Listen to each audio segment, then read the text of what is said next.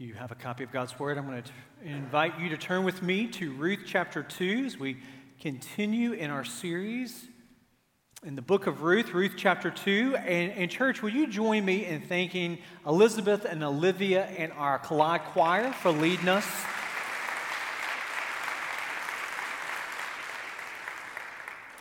I know that last night we had many of our children, students that got a lot of candy, and so we're sugared up. We got an extra hour of sleep here.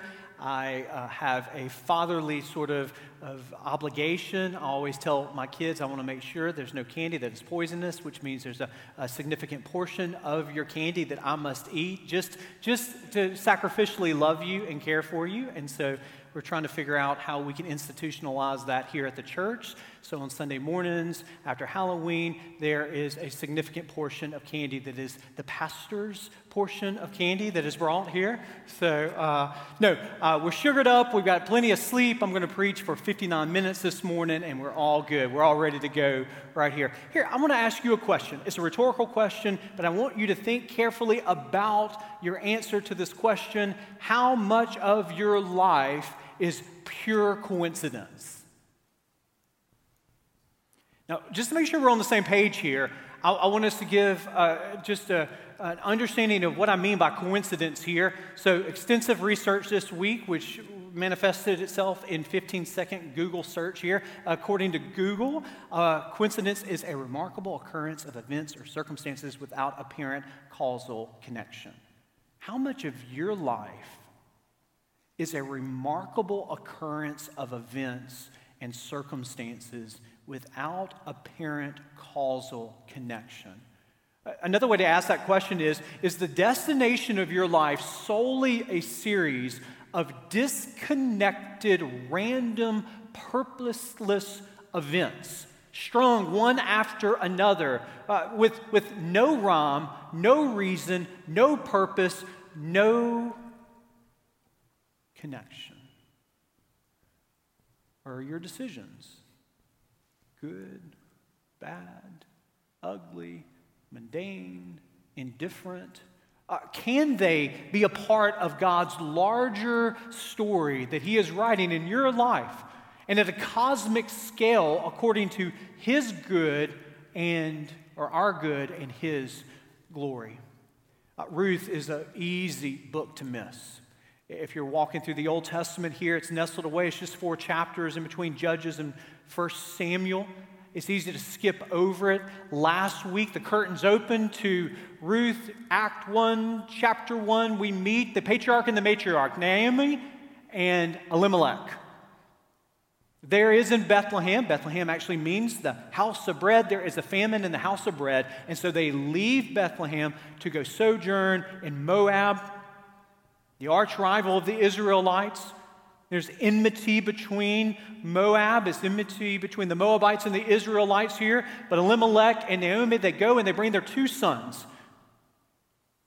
The patriarch of the family, Elimelech, he dies. The 2 sons of the family, they marry 2 Moabite women. One is named Orpah, one is named Ruth. They die. Keeping tally, Naomi, the matriarch of this family, has buried a husband. And before we can, at least in the narrative of Ruth chapter 1, before we can scatter the birdseed as they're leaving the sanctuary after their wedding, we've got 2 funerals already. That was 10 years in the context, but it's just a few verses there. So we have Naomi and her 2 daughter-in-laws. And Naomi comes to them, says, Orpah, Ruth, I have nothing for you. Leave. Go home. Get out of here. Orpah eventually relents. She goes back home. Ruth looks at her mother-in-law and says, your people will be my people. Your land will be my land. Your God will be my God. The curtains are closing. Ruth, Act 1, they're headed back to Bethlehem. It's been 10 years since they've seen Naomi, and she greets those that she hasn't seen with the words, call me Mara. It means bitterness.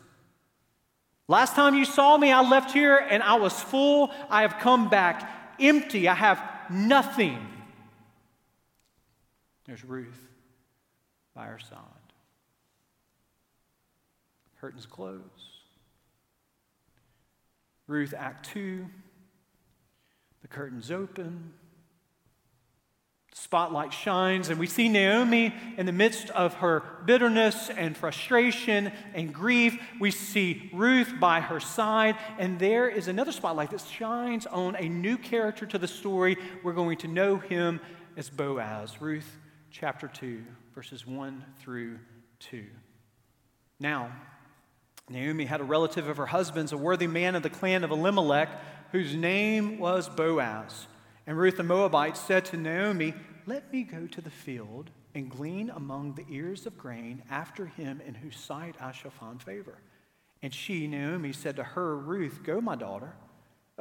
To understand the story, you've got to understand the gleaning practice. So in the wheat harvesting season, in that ancient Near Eastern world, you would have the stalks that were cut. The corners of the field would not be harvested. They would not be reaped. Why? Because of the gleaning practice. This wasn't a social custom.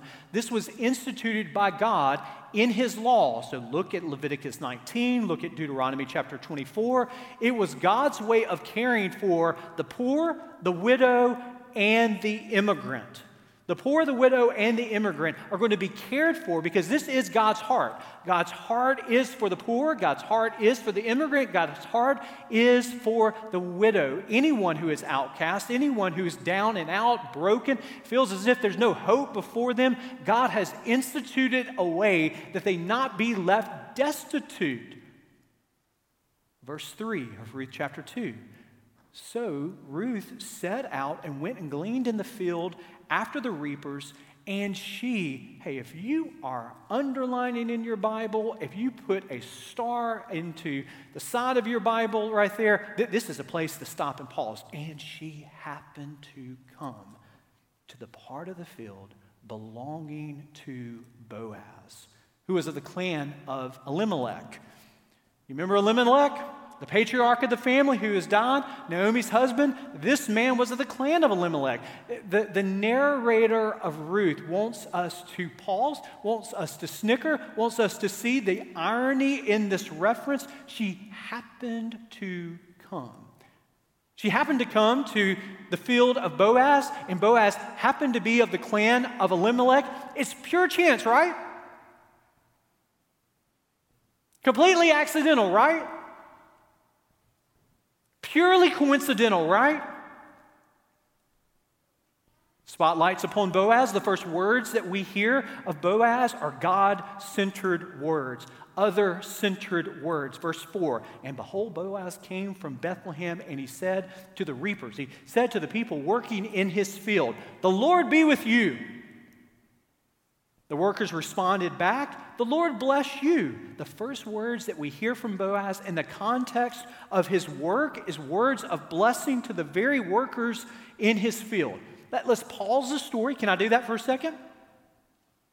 Pause the story. Let's pull back for a second. Let's get a little aside here. It's not the main point of the story, but I want you to see how Boaz is seasoning the climate of his workplace by being a God-centered person, and he is making a difference. Boaz is a worthy person to imitate because Monday through Friday, we have the opportunity to see that God has not placed us in our quote-unquote field of work accidentally.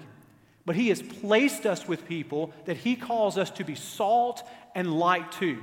And the way you treat people, your attitude, your actions, your words, they are the very raw material that God uses to draw people to him through your integrity, through your work ethic. He doesn't just waste what you're doing. That is his purpose for you. You're not in your field by chance. You don't work with your coworkers by chance. Don't underestimate the power of your faithful presence. Don't underestimate the power of your integrity, your work ethic, your prayers for your coworkers. If I could just give you just real practical, you don't have to go into work and use Boaz's words here. I actually think that would be problematic in the majority of workplaces for you to show up tomorrow and every person that you saw, you said, "The Lord bless you, Joe. The Lord bless you, Sally. Nice tie, David. The Lord bless you." That could be off-putting to 99.9% of people, 99.99% of everybody that you come in contact with. But these words, they are an invitation for you to take the people that you work with to the throne of God consistently. How would your attitude in your workplace, and maybe how would even the climate of your workplace change if you use these words, "The Lord bless," and you fill in the blank each and every day as you pray for the person that you and the persons that you work alongside of? In all of the places of employment, all the employers that are represented here, there are a host, a multitude of challenges. Much of that be personality. Sometimes that's competency, and you're having to deal with that. Maybe you're an employer, maybe you're a supervisor. Maybe you have a supervisor that you feel doesn't understand you, doesn't value you. And what could change with each and every day this week, on Monday morning, Tuesday morning, Wednesday morning, Thursday morning, Friday morning, that you began not with frustration, but you began on your knees saying, "The Lord bless Joe." I don't know what Joe is going through, but God, you do. The Lord, would you be with Carolyn? Would you bless her? Would you watch over her? Hey, look, this is not a divine Ponzi scheme that if you put in every morning that this is exponentially going to happen. I don't know what that's going to look like in your workplace, but I will assure you of this. There will be a change. If nothing else, the change would be in you. In your interaction with maybe a person who has been difficult. In your heartbeat, in you valuing what God has placed you. You're not there accidentally. Your influence in that moment is an influence that can reap eternal dividends and eternal harvest. You are not in your field accidentally. You're there by divine appointment. Notice that Boaz is in this field. He sees Ruth, and Ruth catches his eye. Now, Jewish commentators, they would say in this moment the reason that Ruth catches his eye is because of her beauty that had been passed down in the Jewish tradition from generation to generation. We don't know that. It certainly could be. It could be that Boaz just recognizes all of the people that are working in his field, and he has just never seen this person before. So he calls over his foreman. He says, "Who is that woman?" And the foreman immediately says, "Oh yeah, that's the Moabite woman who came back from with Naomi from Moab. You remember all that stuff? You remember when that happened, when they came back over about a decade?" Notice the emphasis. Notice the disdain that all of the workers are going to have less Boaz for this woman. Don't just take my words. Look at verse 2, look at verse 6, look at verse 21. Notice every time that Ruth is mentioned, she is mentioned by her outsider status. Verse 2, Ruth the Moabite. Verse 6, we don't even get her name. She's just the young Moabite woman. Verse 21, Ruth the Moabite, she is an outsider, and her status as an immigrant, as one who is outside of the realm of the Israelites, is at the forefront of this story right here. And the foreman sees her nothing more than just a foreigner from the hated place of Moab. But Boaz sees her in a different light. Notice what Boaz does when he approaches her. He shows her kindness. He says, "Don't leave my field. You've come to the right place. You need to stay in my field." He offers her protection, and you don't have to have much imagination to know this would not have been a safe place for this young, poor, destitute widow. And he tells the men that are going to be working with this young, destitute immigrant that she is under his protection. Notice what Ruth's response is, verse 10. Read it with me. Then she fell on her face, bowing to the ground, said to Boaz, "Why have I found favor in your eyes, that you should take notice of me, since I am a foreigner?" But Boaz answered her, "All that you have done for your mother-in-law since the death of your husband has been fully told to me, and how you left your father and mother and your native land and came to a people that you did not know before. The Lord repay you for what you have done, and a full reward be given by the Lord, the God of Israel, under whose wings you have come to take refuge." I love this passage here. I love the beauty of this passage. Boaz is saying, you will be rewarded by God because you're taking refuge under his wings of protection, his wings of care, his wings of concern. His wings are sheltering you in this moment. And do you notice how that is happening? It is happening because Boaz is the human instrument of the answer to Ruth's prayers. God is using Boaz in this time, this place, his position to be the human instrument of Ruth and Naomi's needs, desires, and prayers. They break for lunch. Verses 14 through 16 give us the story of how Ruth goes by herself. Well, of course she would. She's a Moabite. All the reapers, they gather together at lunch around the same table. Before Boaz sits down to eat lunch, he looks up and sees her by herself, and he does the unthinkable in this context. What would have been scandalous?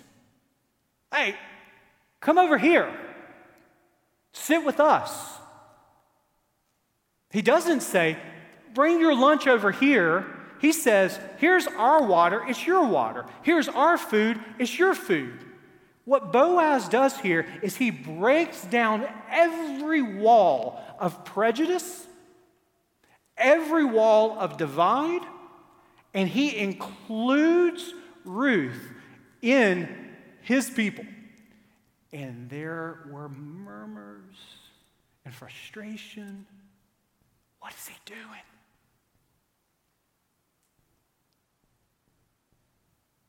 Boaz, again, is an example for us. Because as followers of Jesus Christ, there have been walls that have been broken down in your life and in my life. You were a foreigner to God's love because you were a sinner, separated from him.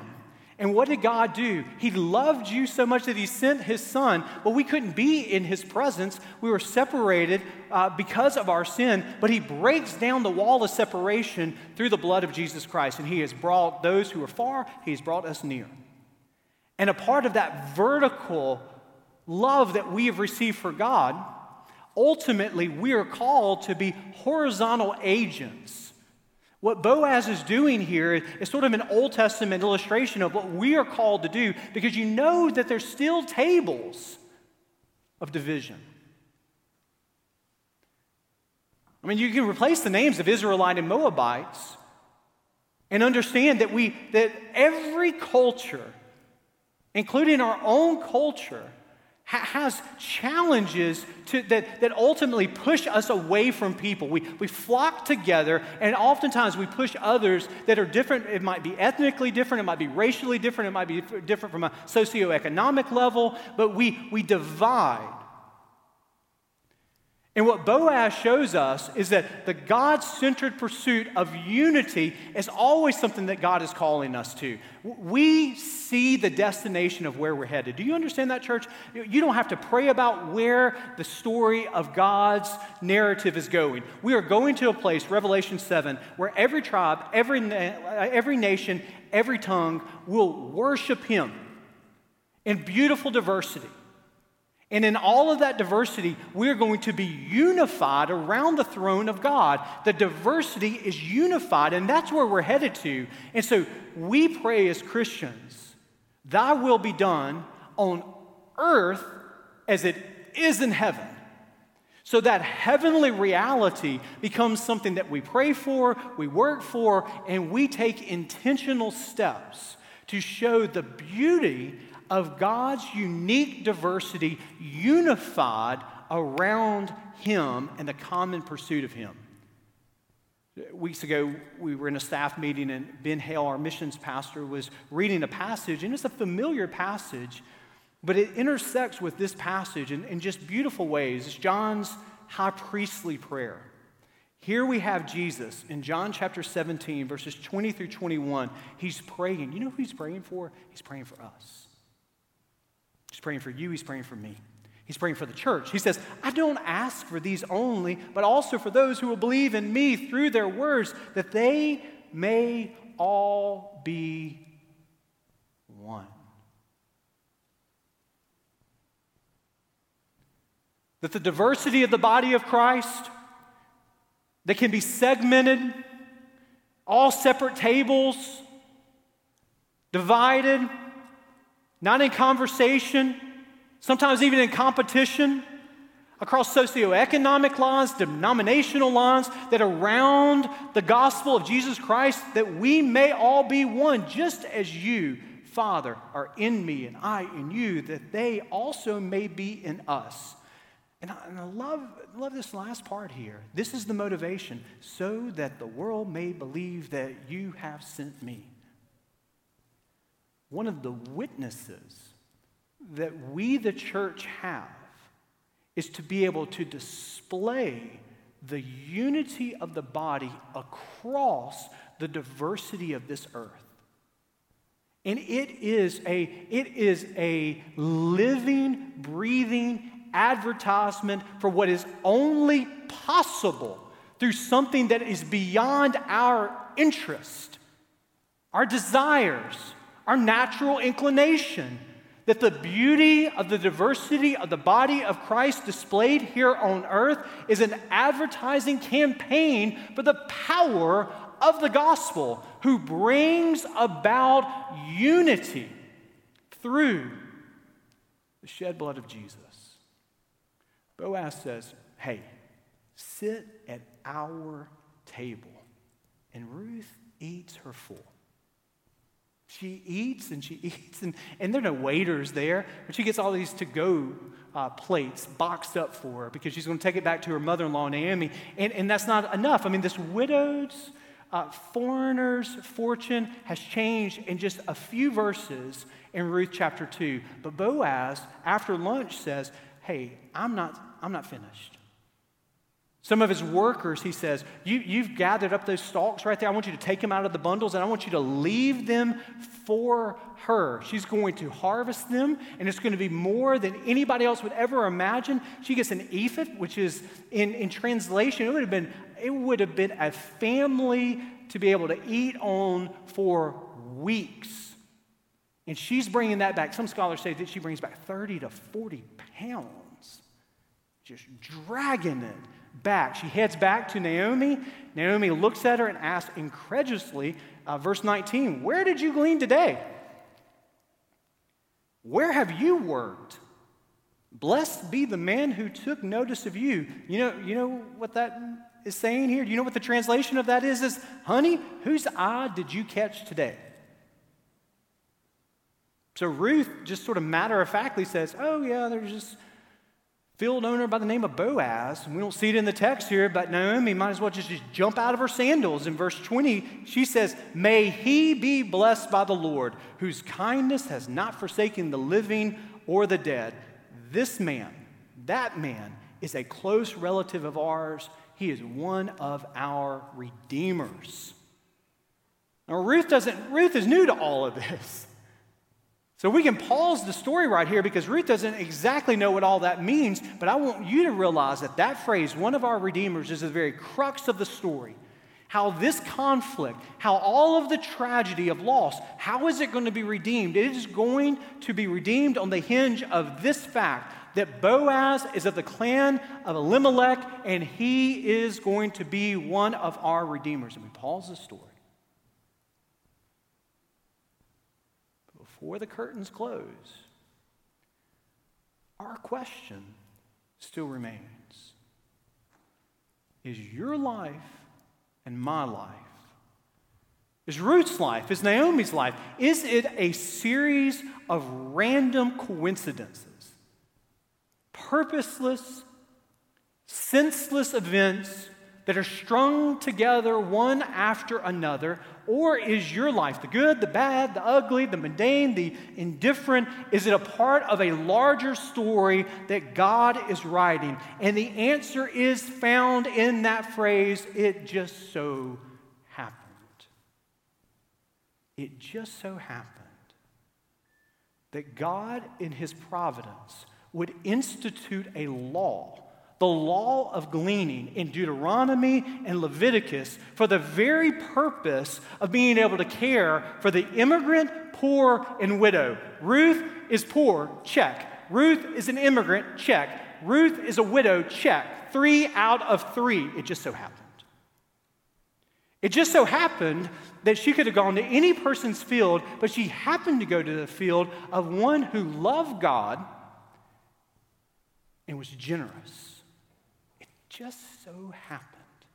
It just so happened that of all the fields that she could have gone to, that she went to a field of a God-fearing man who happened to be from the clan of Elimelech. It just so happened. And it just so happened that he showed up on that day and he had his eye caught by her. It just so happened. Is your life a random series of events strung together? Or is your life a part of a greater providential plan that is often executed by the hidden hand of God? Notice that the providence of God is a mixture in Ruth chapter 2. It's a mixture of Boaz's integrity. It's a mixture of Ruth's initiative. It's a mixture of God's faithfulness. That the providence of God isn't let go and let God. The providence of God isn't us saying, well, if he's going to do it, he's going to do it. It isn't this fatalistic determinism. There's none of the providence of God in Ruth chapter 2 where we say, if it's going to happen, it's going to happen, so why am I going to even bother with it? None of that fatalism, none of the determinism. God's providence mysteriously includes your prayers and my prayers. God's providence mysteriously includes his initiative and your initiative. A part of the providence of God is you applying yourself and working hard. And part of the providence of God is you being faithful. And more importantly, God being faithful. Part of the providence of God is you showing up and knowing that God will never leave you nor forsake you. A part of the providence of God is you taking one step forward. A part of the providence of God is you following through. Part of the providence of God is how you treat people with integrity. A part of the providence of God is you sinning and people sinning against you. It is this beautiful mystery of your life and God's divine plan. And we can get hung up. Boy, it is easy to get hung up in sort of metaphysical speculation. How much of the providence of God is God's sovereignty and how much of it is human responsibility? Let's put some percentages behind it, but none of that in Ruth here. The providence of God is God's sovereignty and human responsibility mixed together to show his glory and the good of this poor, widowed foreigner. Do you believe that life is purely random? Or do you believe that every square inch of your life, God has a claim upon it? Every square inch of your life, God has a claim on it. Every square inch of your successes and every square inch of your failures, God has a claim on it to use it as raw material for his plan, his purposes, for your good and his glory. Now, your providence or the providence of God in your life isn't a straight line. It isn't a up and away, one mountaintop to one mountaintop, victory to victory. No, the providence of God oftentimes in your life and my life, it is a long and windy road full of joys and also full of sorrows. full of great victories and oftentimes disappointments. But know that He's plotting your life in a mysterious way.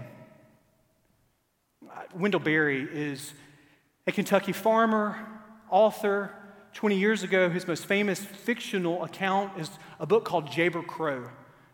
College graduate, moves back to a small Kentucky town to become a barber, and much of that fictional account is Berry reflecting upon God's hidden hand of providence. Listen to the words of this fictional character. Often, I have not known where I was going until I was already there. I've had my share of desires and goals, but my life has come to me, or I've gone to it mainly by way of mistakes and surprises. Often I've received better than I deserved. Often my faintest hopes have rested on bad mistakes. I'm an ignorant pilgrim crossing a dark valley. And yet, for a long time, looking back, I've been unable to shake off the feeling that I have been led. Make of that what you will. The curtains close. The light goes dim. And there's Ruth, and there's Naomi. They have ate their fill. How the tide of events have changed so quickly in just one day. You can imagine them looking back, seeing how the long and windy road has led them to that moment. The light shining upon your life, and you get to look back. Coincidence or providence? Let us pray. So it is, God, that we come to you this very morning, reminded that you call us to trust, even when we cannot discern the dark valley that we are traveling through. Even when we can't understand how you are taking the raw material of the circumstances of our life and using them for our good and your glory, we trust that you, Lord, are our shepherd. You desire to lead us by still waters. You desire to restore our soul. That even when we travel through the valley of the shadow of death, we do not have to fear evil, for you, God, are with us. Your very rod and staff, they comfort us. We look back and we see your providence. Even when we see it through a veil, even when we don't understand all of the whys and the wheres and the whats, we trust that you, God, have led us even now. Give us faith to believe, even when we cannot discern how you've led us and how you desire to continue to lead us. We pray this in the name of Jesus.